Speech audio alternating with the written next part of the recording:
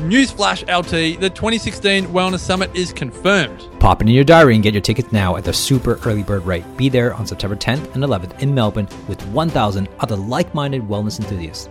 And for a limited time, purchase your ticket at this incredible rate. Up until Christmas Day, 5 Wellness Summit tickets are yours for the price of 2. That's better than 2 for 1. That's 2.5 for 1. Bring a leg, bring an arm, bring your wellness tribe for less than $120 per ticket for a never-seen-before format of the summit. And even better, every ticket purchased before Christmas goes into an incredible draw to win 1 ticket to the 2016 Wellness Breakthrough. I cannot believe we're actually giving this away. It's worth $3,000. Get excited, people. Get very excited to get access to the biggest and best wellness summit ever and enter this special Christmas draw. Go to thewellnesssummit.com. TheWellnessCouch.com, streaming wellness into your lives. Welcome to Wellness Women Radio for the women with big dreams who dare to be different and who want to thrive in health, work and play. Dr. Ashley Bond and Dr. Andrea Huddleston bring you a weekly podcast to help you master true health and create an exceptional life. Hello and welcome back, all you wonderful Wellness Women Radio listeners. You're here with Andrea and Ashley, and today we're talking about a pretty hot topic that has been all through the media lately. It's going crazy on social media, and it's something that we really needed to address, and that is a publication that came out from the WHO, or the World Health Organization, recently, claiming that meat causes cancer. And as you can imagine, it's been completely sensationalized. There was some newspaper headlines saying that meat is, comparable to the new tobacco. I've sort of paraphrased that, but that's come from the Huffington Post. They're saying that animal-rich protein diets can be as harmful to our health as smoking as well. That came from The Guardian. And, it's gone off in the blogosphere as well. There's lots of attacks made at, paleo-type lifestyles and all sorts of other things. So we want to break that down today, and this whole topic has translated into such an interesting conversation that came up with Ash and I, even before we were talking about this and just running through the types of things that were important to cover. And it almost went down we went right down the rabbit hole here, talking about human rights, population control, all sorts of things. It was incredible. And I want to just put a bit of disclaimer out there first and foremost and say that we are both fence sitters when it comes to this topic of eating meat and eating red meat. Yeah, and there's absolutely not too many times you're going to hear us say fence sitting, because we're pretty opinionated on things. We do our research, we do our homework, so we can form what I call knowledge-based decisions and choices on our belief structures. But this is one of those topics where I said to Andrea, I literally will sit on the fence on this, because I am impassioned one way, but then there's also an intellectual part of me that's impassioned the other way, in the sense that to eat meat or not to eat meat, that is the question. And that's what we want to try and talk about today is, do we eat meat? Do we not eat meat? When do we eat it? How much do we eat it? Why the hell are we eating it in the first place? What's the need for it? And we're going to sort of discuss that today, because this article really highlighted the fact that there is still such a divided scientific opinion on the value of meat in the diet, and now they're pushing the point that it could be causing cancer, which is just quite an interesting spin on things there. And I am not fence-sitting in the sense that is sensationalised and they've completely taken it out of context. So we're going to debunk some myths today about what the article and the research actually supports and what it shows, how to interpret some of the information out there as well, and how to not be confused by, sensationalist media. But it's really interesting.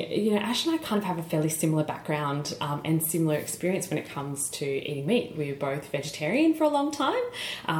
It was interesting. I actually grew up on a farm for, the first 8 years of my life. I actually watched my mother slaughtering sheep, which I was telling you before.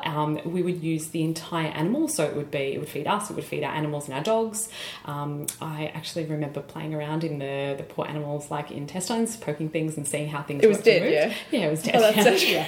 This is a really weird conversation. My mum would hang up the dead carcass in our bathroom to let it bleed out. It was pretty disgusting, but it was real. Yeah, it was real. I think this is the big thing we really want to discuss today is the disconnect between where meat comes from. Sorry, great English grammar there. And then, of course, our dissociation to the whole practices of the rearing and slaughtering of animals before it gets to our dinner plate. Exactly. And that really comes now into the whole principles between whether meat's good or not good. Are you making choices on ethical and moral grounds? Are you making choices on environmental reasons or health-based reasons? Yes. There's a lot of different reasons why people choose to eat or not eat meat. And we were the same in that sense that ethically I chose a vegetarian lifestyle for quite some time until health concerns became apparent. Some testing revealed some deficiencies in amino acid profiles, and that particular amino acid can only be obtained from red meat. Now, what do I do? Because I'm ethically, morally bound to my reasons why I'm vegetarian, but then my scientific knowledge says, but hang on, you're now deficient in amino acid profiles and you're a good vegetarian. You have worked hard to figure out this whole thing. So, I mean, how many of you out there right now listening and thinking, I'm a good vegetarian and I have no way I'm going to eat meat? Look, maybe for some people it works really well, vegetarian lifestyles, but don't be surprised if you're, well, like Andrew and I actually turned out to be, that vegetarian lifestyle at some point down the road turns out to be a challenge to your actual health and your health status and the quality of your mindset and the quality of your mental health and physical health. Because that's where we're going with this. And I was in the exact same boat. I chose to be vegetarian when I was young. When I was in high school, I had a really big problem with making a decision as to what lived or died and how I had the power to do that. And so I wasn't okay with that. And it was purely for those, those ethical, emotional reasons why I chose that. Pork spare ribs used to be my favourite thing in the world, but that was the decision that I made. And then I was vegetarian for a long time. I even became raw vegan for a while, and then my health really suffered, and I had to make a decision to include animal products back into my diet, and I did it really well. There's a lot of people who did not eat or look after their bodies nearly as well as what I did on a similar vegetarian or vegan diet, but it was not sustainable for me. And when I made that decision, my health improved and it did really quickly. There are some choices that I make now that are very different that maybe I would not have made if I wasn't vegetarian. For example, I don't eat any pig products exclusively, and it's probably still from a bit of an emotional perspective, but it doesn't sit well with my body either. And I am very conscious as to where it comes from. I only eat organic meat, and that is my flag in the sand. If I'm out at a restaurant, I will try and, eat, for example, fish rather than anything else, because I don't want exposure to any of the controlled animal feeding operations or the CAFO meat, because I know what's happened there. And those are the things that we're going to talk about today as well.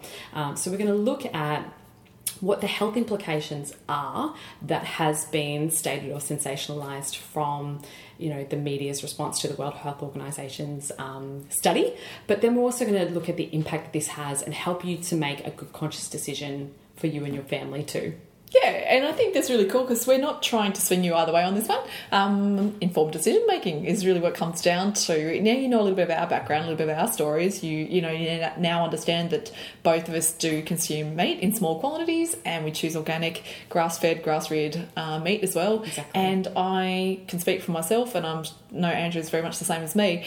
I know where the farm is, where the meat comes from. I buy from a butcher who can tell me more about the farm and the farm owners than I ever thought would be possible, which is really fantastic. So finding a local butcher that supports your choices of making informed and conscious decisions is so important, and unfortunately not everyone gets that opportunity. Sometimes the only meat we ever see is the supermarket of Coles and Woolworths, here in Australia, and again, disconnected between the source, the farm, the farming practices, the slaughtering, and the production line that gets it to your supermarket, it wrapped in plastic, all looking like a slab of meat, and then it finally goes to your dinner table. So look, is that disassociation that the meat you eat comes from a supermarket. It doesn't come from a living animal. It doesn't come from a farm or someone who is putting their blood, sweat, and tears into rearing these animals, or they're being reared in a very highly controlled, very unethical manner that's not conducive to, an animal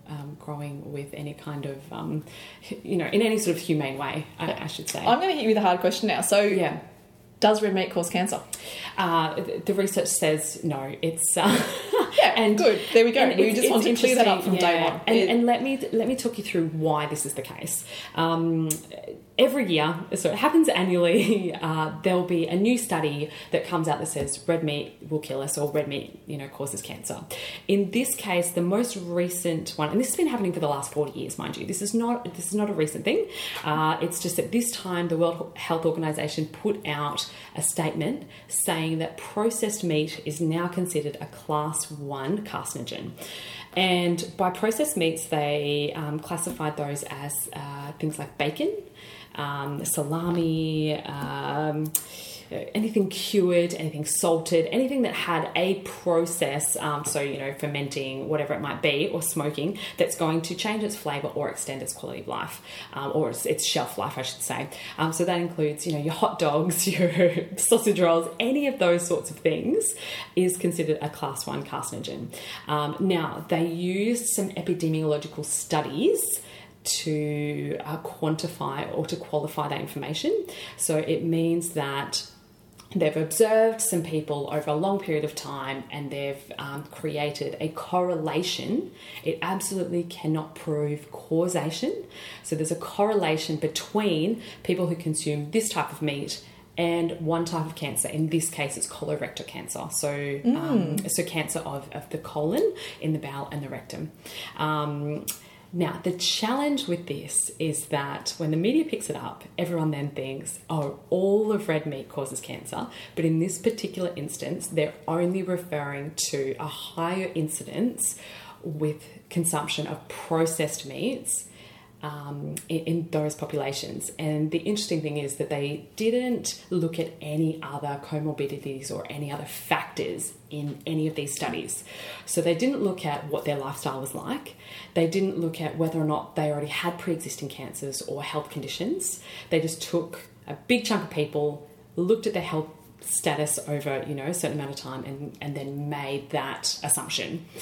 The other thing that also is highlighted when these sorts of things come out is that, no studies are completely unbiased. If that was the case, that would be fantastic, but it's not. And they cannot use what is considered the gold standard of testing to make these assumptions in regards to how something affects our health. So they cannot use a double-blind placebo trial in this sort of instance to say whether or not something causes cancer, because you can't eat fake meat. Well, exactly. You can't put a whole bunch of people into a very controlled situation, tell them whether or not they're eating meat, and also figure out. They'd have to put them in the dome. It'd be like putting them in the house, like Big Brother, where they have to. Yeah. But how long would they have to be there for? Would it be 20 years? Would it be 30 years? Would they have to control their emotional state? Would they have to control their digestive system? Oh gosh, that one with Jim Carrey. Yeah, we was in the dome. Oh, that freaked me out when I feel like realised that it was just all contrived and artificial, like living inside the dome. Oh, that yeah. So we can't do that. That's impossible in this instance. And also they haven't looked at how the meat was cooked or prepared either, because we do know that some preparation of meat, and this is not necessarily processed meats, but all types of red meat will increase its toxicity within the body as well. So we know that really charring something and the types of things that you use to cook the meat with doesn't have healthful effects on the body either. We also know that someone's digestive health will dramatically impact how someone's body will assimilate, that product. So, go back to our episode on gut health. Did these people have a good microbiome? Most probably not, because there is an absolute correlation and association between people who consume high amounts of processed meats, like hot dogs, salami, cured meats, those sorts of things, who also participate in other unhealthy habits. So they also have a high incidence of smoking. They don't move their bodies, so they don't exercise as much as, everybody else. They consume really highly processed foods. They consume much higher rates of sugar as well. And they also, have a high incidence of obesity and things like that. So they cannot say that their consumption of red meat is what causes this colorectal cancer. It can be, a whole conglomerate of all of these factors together and these other comorbidities that they've got a pretty crappy lifestyle, their diet is shocking, they're not exercising, moving their body, they've probably got a pretty poor emotional, state as well. All of these factors might increase their likelihood of developing that cancer. So basically what we're saying here is that don't believe everything you read on the front page of the news media. And look, I think if you're listening to us, then you are already a pretty switched on smart woman. So we know we've got smart listeners. We get some great questions and feedback from you guys. So we know that you're certainly smart, and I'm pretty safe to assume that most of you would challenge conventional normals, because the fact that you're listening to a program on the wellness couch, called The Wellness Women, you're looking for things that are generally quite outside the box, because you know that there's a better path or a different way, and you're not willing to suck up and take in just what the media will give you. So look, I guess, we're going to sort of talk now about is meat consumption all it's cut up to be? And because I bring this question in simply because of the rise of the paleo lifestyle and the paleo diet and paleo challenges. And God love him. I think he's great, and he's doing some great things for health and wellbeing in Australia. But Paleo Pete Evans, the stuff that he's doing. And for sure, I'm going to straight up say go and get one of his recipe books, because there is some awesome stuff in those, and they're clean, they're healthy, they're amazing. But it's one of the only recipes I can actually cook. Yeah. He's got some good stuff, and it's not just because he's good looking; it's just because he's got good recipes. Okay, we just got dubbed ourselves in there. We love him. Maybe we could get him on the show one day. Wouldn't that be awesome, guys? I hope one day we can introduce you to Pete Evans live. That would just be so cool. But we'll see where that goes. Did you meet him at our association breakfast? Not yet. No. Oh, okay. Well, we were fortunate enough to meet Pete Evans at one of our association breakfasts. He kind of, gave us some demos of some fermented foods and talked us through what his, sort of daily eating regime was like. And that was all pretty cool. And I think he does paleo well. I think that when most of the population think of the paleo diet, they'll think of caveman days. They'll think of, eating like a big T-bone steak with their hands, or and it's all meat. Yeah. And that's a problem, because we know that is not healthy. Yeah, and that's where it probably fits into this episode really well, and this is why we brought it up, is because certainly there are some negative health consequences of high protein, high meat consumption diets. And unfortunately, a lot of people are mistaking paleo as their way into eating unlimited amounts of bacon as they can possibly consume. But that's not the case. And now, look, I've done the Paleo Challenge, which for anyone who doesn't know exactly what that is, a Paleo Challenge is usually a month-long challenge. So they usually run for about 30 days, 4 weeks. And you generally will opt to eat strict paleo with all its restrictions, no dairy and all the rest, for a period of 30 days. Now, excuse me.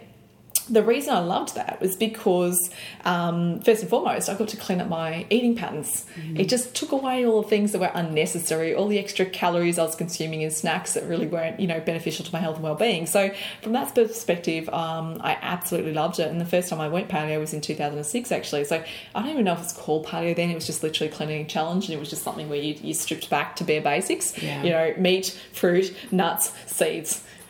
Awesome. Eggs, full stop, nothing else. Yeah. And I was like, oh, well, that doesn't sound too hard. And lots of do vegetables. That. Yeah. Lots and lots of veggies. Yeah. I think that's the key that most people forget, is that paleo is mostly vegetables. It's mostly those good fermentable fibres. That's the key.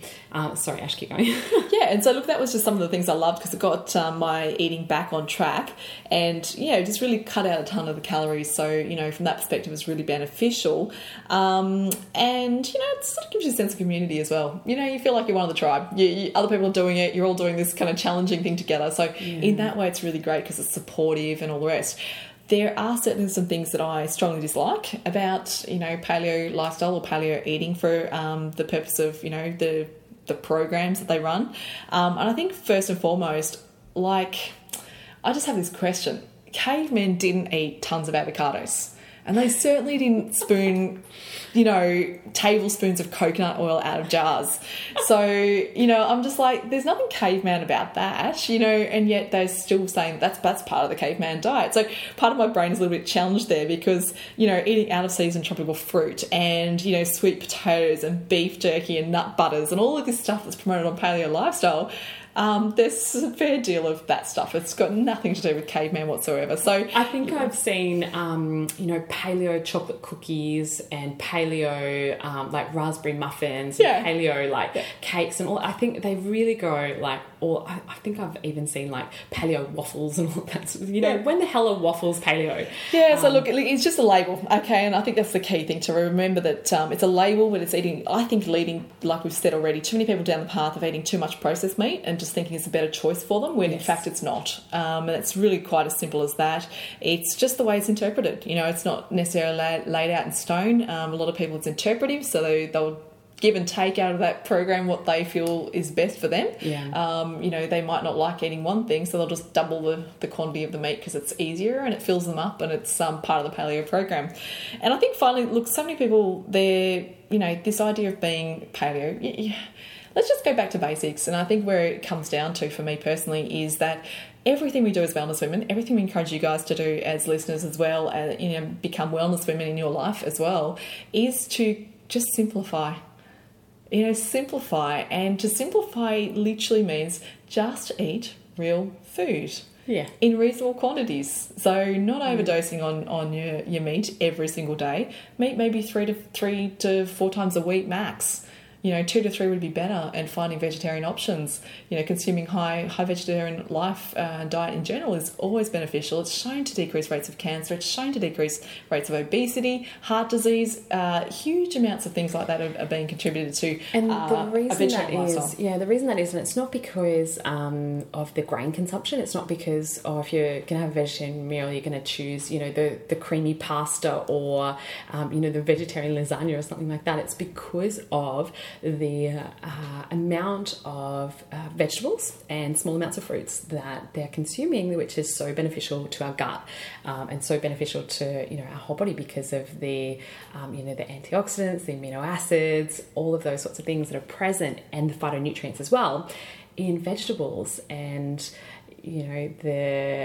how well our microbiome, this is such a hot topic, responds to that sort of thing because of the fermentable fibers as well. So it's not about the grains, it's about the vegetables. But speaking of grains, how much animal rearing has to be done in parts of the world where we devote large amounts of agricultural land to raising crops, so grains.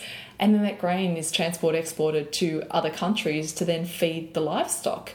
And this is where the ethical, and the environmental impacts, you have to question the industry of the meat industry.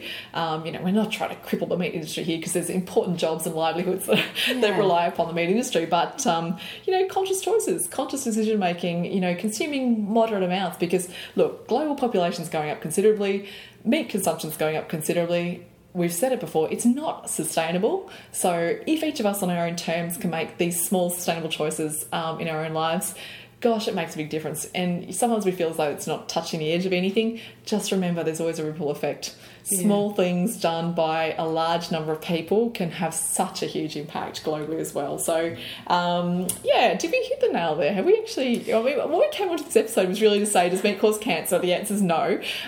We take choices in terms of our ethics, and of course that's because we don't really, agree with high consumption of meat. We love the paleo lifestyle for its clean eating approach. We dislike the paleo lifestyle because a lot of people misconstrue that into eating too much meat. And so there's a fine balance. I think the thing there is, again, media sensationalism. So yes. Paleo is a buzzword at the moment, for good or bad. Some people do it really, really well. Some people use that to really encourage a very healthful lifestyle and healthy choices. Whereas sometimes, again, like you said, you take it down the rabbit hole, you eat, kangaroo meat like 4 times a day, and it's not a healthy body make. I really like to think of every time I'm making a conscious decision, I'm voting with my dollar. So it's that conscious capitalism where when I buy meat, like we do, like I've said, it's going to be organic, it's going to be local, it's going to be from a source that I'm aware of, and that grain thing is really important, because do you remember a few years ago, if you're at a restaurant and there was a label on some beautiful cut of meat, grain fed, blah blah blah, and everyone's going, it's grain fed, that's got to be great. I don't know why anyone would advertise that, because that's terrible. Since when would your cows, our Daisy out there on the farm, be eating, you know, bucket loads of corn, or not even that. I heard... Well, yeah, they never go munching through wheat fields or cornfields. They go munching through grass and pasture. And their physiology doesn't support that, so they get sick. So they put on antibiotics constantly, as well as, you know, all sorts of different hormones as well to make them fat and tasty. Sadly, a lot of us are eating sick meat. Yeah, exactly. So we might be consuming meat, but it's actually from sick cows, sick animals, you know, for the most part, in the sense that sick meaning that they're not vitally abundantly healthy. They're, you know, suboptimal in their health status as an animal, which means we then eat something that's also suboptimal in its quality. Yeah, and it's pumped full of antibiotics and chemicals, and that's why the meat has that xenoestrogenic effect, because it's got a really high fat content because of the grains that they're feeding it, and everything else that gets pumped into that as well.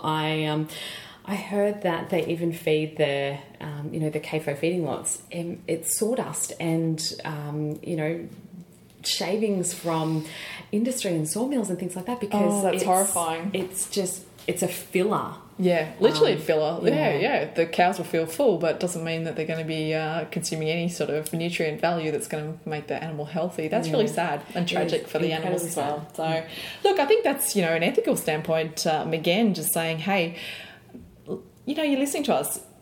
Question, are you eating meat? Are you eating it every day? Do you know where your meat comes from? Do you know which farms your meat choices come from?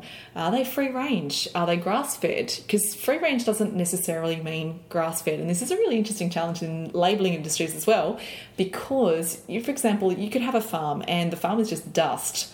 The animals are free range because they're walking around and they've got no restrictions in their movements. However, there's nothing for them to eat, so they're being fed grains. But they're still free range. Exactly. And this happens with chickens, this happens with livestock, so cows and sheep and all the rest.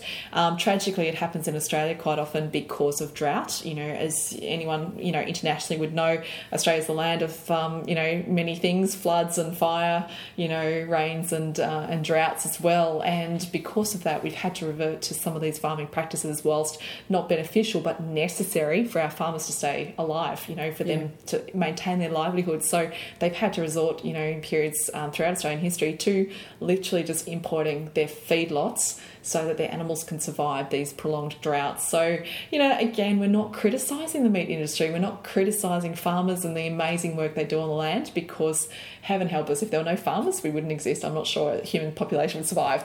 You know, I don't know that we could all survive, particularly when, you know, Cadbury or Heinz or any of those companies were feeding us. God help us, we'd all be dead very much earlier than we are. So thanks to, the hard work and the lifetime work of our farmers, we do get great food to eat and great, opportunities to make amazing meals that we can go and buy, you know, a Pete Evans paleo book and actually have something we can cook from scratch, because it comes, you know, to us from those farms with love most of the time. But we're just talking about the generalised global production of meat, and there's far more people eating meat than what the sustainable practices can support, so then they become unsustainable practices. So that's why we ask you, do you know where your stuff's coming from? And I think the big thing there is, if you do eat meat, look at the quality. So the things that we've just discussed there, find out where it comes from. Is it organic? Do you know what they're fed? Do you know how they're raised? And the quantity as well. So how much are you eating? What is your serving size?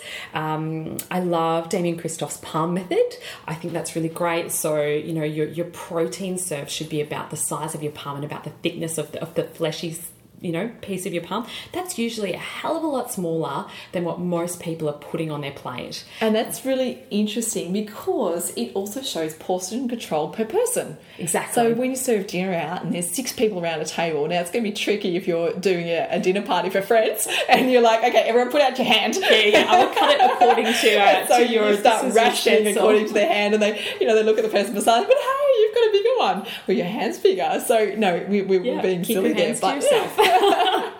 But yes, the palm size is then relative, and it gives you a fairly good baseline and a guideline, because then, you know, at least you, generally speaking, are not going to be over-consuming, relative to body weight, size and needs, and it certainly helps you with portion control as well. So that is an incredibly good method. So if you don't know about that, go and Google Damien Christoph, the Palm Method, and you'll probably see some little shorts and clips and some little videos and maybe even a worksheet. And I know Precision Nutrition as well. So if you're not familiar with them, Precision Nutrition have some incredibly good illustrations and graphics on this particular thing, talking about Palm Methods and serving sizes, how much protein, how do you assess how much protein, how much carbohydrate, how much fats. It's really great stuff. So we'll set some links on our Facebook page when this is all coming up, in the week. We'll share with you some of those illustrations and graphics so you really get this idea of what portion control is with meat for the days that you are eating meat, and then realising the days you're not eating meat, there's still some great options for you there, and there's so many vegetarian sources of protein. What are some of those protein sources that we can use other than meat, Andrea? I mean, I know certainly some beans and legumes. You've got your lentils, which are fantastic. Well, depending on, again, your ethical view, I love eggs. I think eggs are such incredible. They're like the original superfood. Especially if the whites are cooked through, you get the really good bioavailable protein from that. That's probably one of my favourite protein sources for people who don't consume that. I know we're kind of talking about red meat now, but fish and seafood is all fantastic as well. It's a great source of protein. It doesn't have the same sort of implications on the body as what some of the processed red meat does as well. And let me just say that I certainly agree with some of the statements that who have made about the processed meats. I would steer clear of them absolutely because of all the substances in there that are really toxic to the body. So, stay away from all the processed stuff. I kind of agree with them there, But there, again, I will say, talk to your butcher as well, because my local butcher has some incredible natural smoked bacon, and there's no additives, no nitrates, no preservatives. It's got a very short shelf life, and it's as good to the source as you can get. So some of those things are catchphrases that to say exclude everything, but you might ask the right questions and you'll get better sources of foods. Also, the fish and seafood side of things too. Hey, there's a lot of fish out there that's being farmed right now, and again, it's sick fish. So, is it deep water, fresh seafood, or are we talking about some farmed seafood that's been transported, thousands of kilometres in the deep freezer? Quality again, sources again, eat local, eat fresh, just eat real food. We sound, a bit mundane at times when we keep repeating this, but that's the source of health. That's the source of well-being. You are what you eat, and as it is a cliche for a reason. It's so cliche, but it's so true. And let food be thy medicine. Hell yes. I'll choose food any day. Superfoods and green power foods before I'll go pumping pills into my body, hoping that they might do something good for me. And of course, there's a time and place for medicine. We know that to be true. So again, look to the natural sources of things. Protein sources. What else have we got? We've got there's also limited amounts of tofu. So you've got things that come from soybean. Tofu is a fermented soy, so it has some healthful benefits for the body if you can tolerate that. Again, I would stick to the quantities. The rules would be the same as what red meat would be for tofu, as far as I'm concerned. Your beans, your legumes, small amounts in nuts and seeds. But again, those are snacks. Those are not meals. Quinoa has protein as well. I think it's about 4 grams per serving, so that's still it's technically a seed. Yeah, brilliant. So look, there's some ideas for you. That will give you a place to start if you think, well, actually, I could definitely afford to cut back on my meat consumption, and maybe you resonate with some of our views and opinions today as well in regards to some of the ethical principles behind the meat industry, and understanding that, hey, you're making food choices for health choices, and we can be scared by sensationalist media. I mean, God, once upon a time they told us don't eat avocados and eggs because it raises cholesterol, and now they've completely reversed those findings. But it was really great sensational media for a while there. So again, same with this topic that's come up in current media, meat causing cancer, it's all very doom and gloom. Again, rational, logical interpretation here, small amounts, cooked properly, coming from good sources, it's still healthy. Still great food, isn't it? Yeah. And we would love to know if, maybe you do follow a paleo type lifestyle, and how many people emailed you that article when it came out? Was your inbox full from, well-meaning friends saying, I told you so, told you paleo's no good. you better sort your lifestyle out there. Yeah. But, Ash and I certainly consume moderate amount of, very high quality meat, because that's what's most, healthy and beneficial for our bodies and our systems right now. So that's the choices that we're making. So in summary, look at your sources, question the studies, question the media, and make the best decisions. This has been a production of TheWellnessCouch.com. Check us out on Facebook and join in the conversation on Facebook.com/TheWellnessCouch. Subscribe to each show on iTunes and check us out on Twitter. The Wellness Couch, streaming wellness into your lives. Whilst the Wellness Couch presenter endeavor to provide accurate and helpful information to their listeners, these podcasts cannot take into account individual circumstances and are not intended to be a substitute for health and medical advice from a qualified health professional. You should always seek the advice of a qualified health professional before acting on any of the information provided by any of the Wellness Couch podcasts.